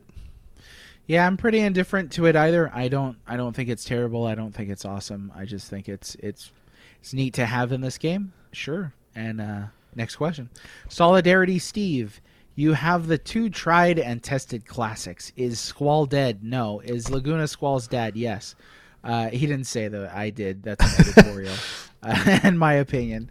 Would Sorceress Adele, it was Adele, would Sorceress Adele have made a more interesting antagonist than Ultimecia? What the heck happened at the end? We're not going to cover that because a lot happened at the end. Right. Kind of talked about it earlier. Yeah. Finally, and this is great right here. We'll talk a tiny bit about this. We touched on it. Finally, is it moral that Cid and Edea basically turned a bunch of orphans into child soldiers and pumped them full of GF, which meant they basically forgot their lives prior to being turned into child soldiers? That's like Metal Gear Solid type stuff, dude. Yeah, it is really dark. Yeah.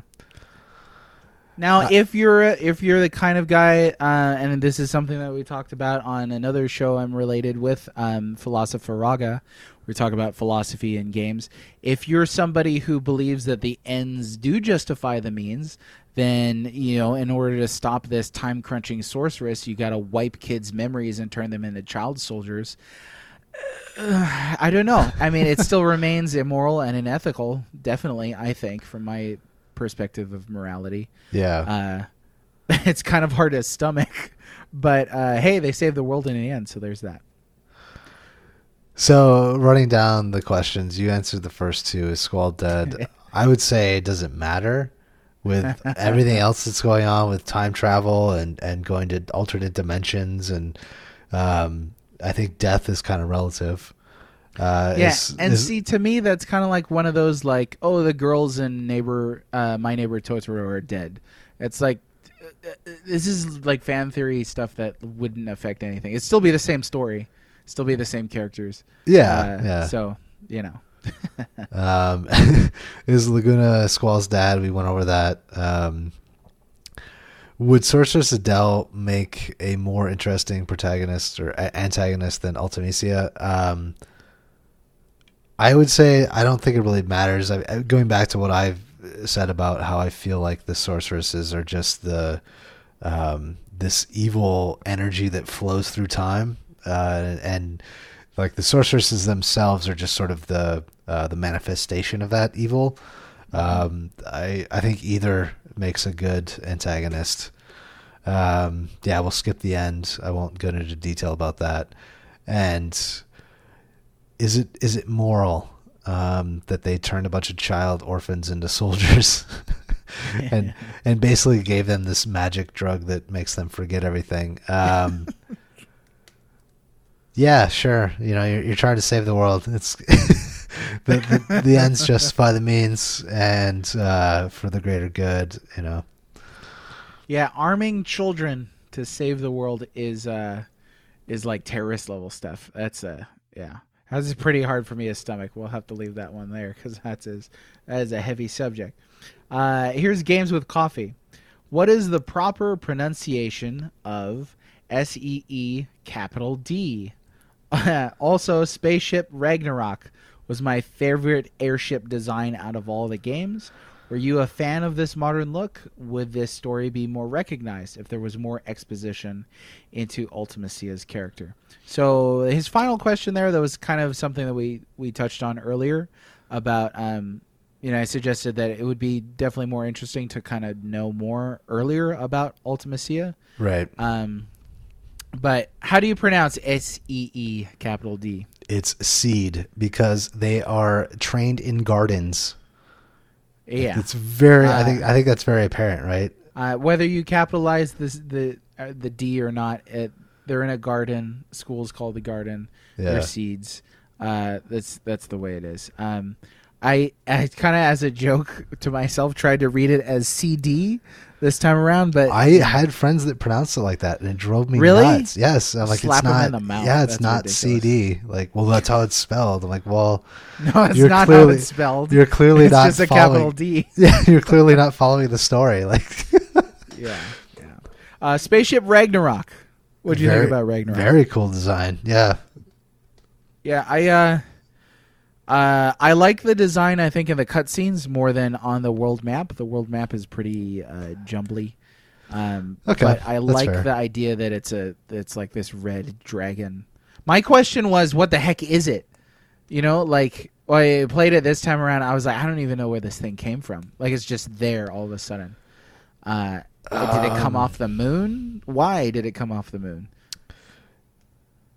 It was if I'm not mistaken, it was the ship that was used to lock Ultimecia inside of I don't even know what the hell it's called, like the pendant-looking thing that she's trapped in. Right, like her restraining Yeah, cage, basically. the crypt or her whatever you want to restraining call it. object, a Yeah. prison. So I think, Well, if it was, I missed that. I'd have to go back through. I'm not entirely certain that that's the case, but if memory serves, that's what it was. Yeah. Which I'll take your word for it, because I got nothing otherwise. Here's a final question. We kind of bookended this. Blaze Knight at the beginning said, "Who killed the Final Fantasy VIII episode, and where can I find them?" Here it is, the lost Final Fantasy VIII episode. But we're gonna bookend with Blaze Knight 0923, who said, "Why do you think the Final Fantasy series as a whole, and this game in particular, tends to try to reinvent itself with each new iteration of the series? Furthermore, is it an effective brand choice to always offer radically different experiences under the same banner?" Your thoughts, Matt?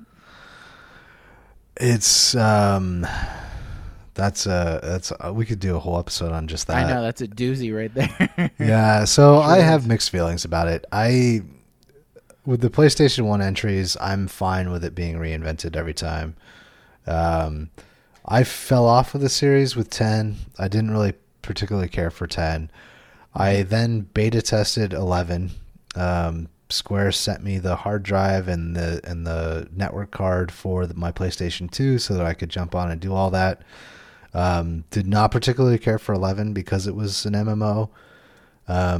12, I never played that until recently. 13, I think, is probably the worst entry in the series. 14 is another MMO. If you don't like MMOs, then you're probably not going to like that it's a numbered entry.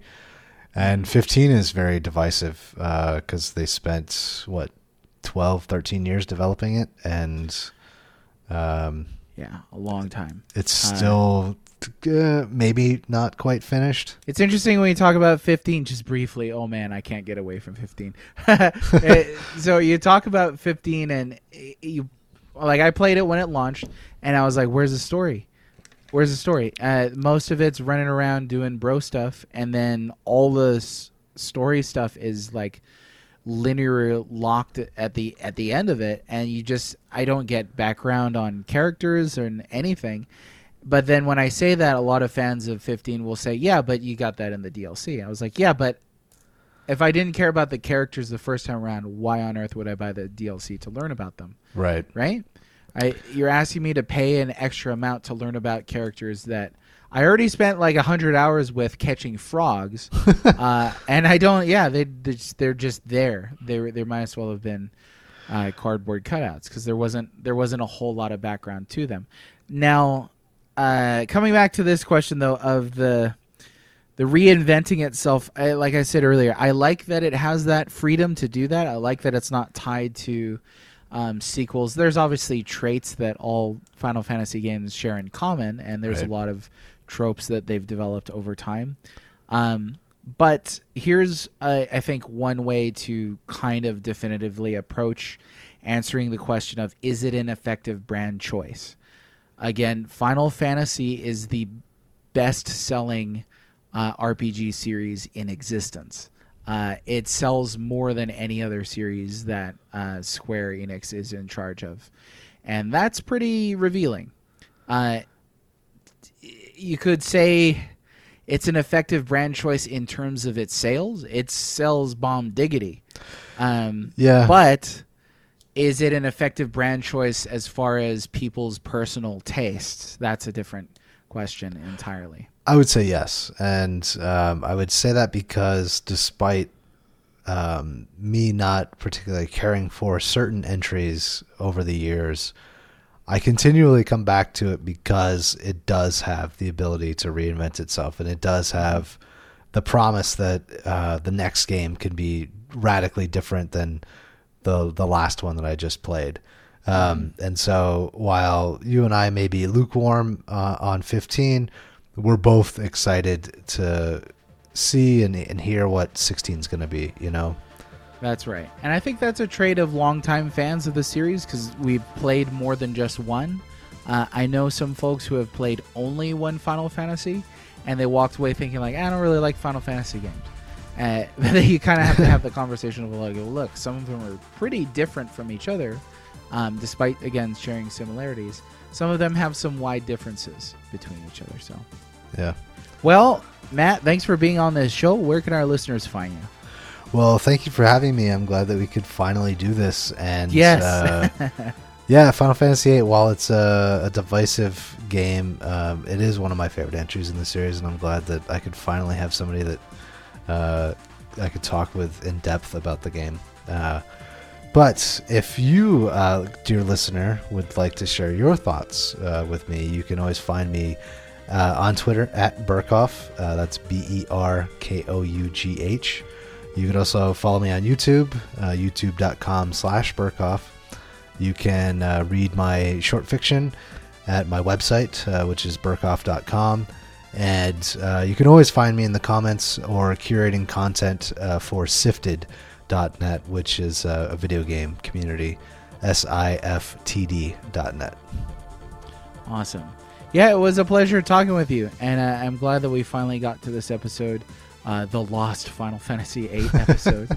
And, he said you asked the listeners to reach out to you on Twitter. So I'm going to say, given how divisive this game is, if this show was divisive, you can @ this guy. Okay? I got enough Final Fantasy fans coming after me. But, man, it was great. I really want to have you on the show again another time. Thanks again for sharing your thoughts, and we'll talk to you next time. Thank you. This is my internal monologue. I'm glad everybody listened to the end. Let me remind you, listener, that MageCast is brought to you by the letter M and the number 1, and we are entirely a crowd-funded concept. If you're interested in helping support the show, check out the Patreon and or Ko-Fi links in the podcast description. And don't forget to check out my other podcast, Story Mode, which has a new episode every Friday. This episode may be over, but the legend will live on, passed down by the dwarves, the elves, and the dragons.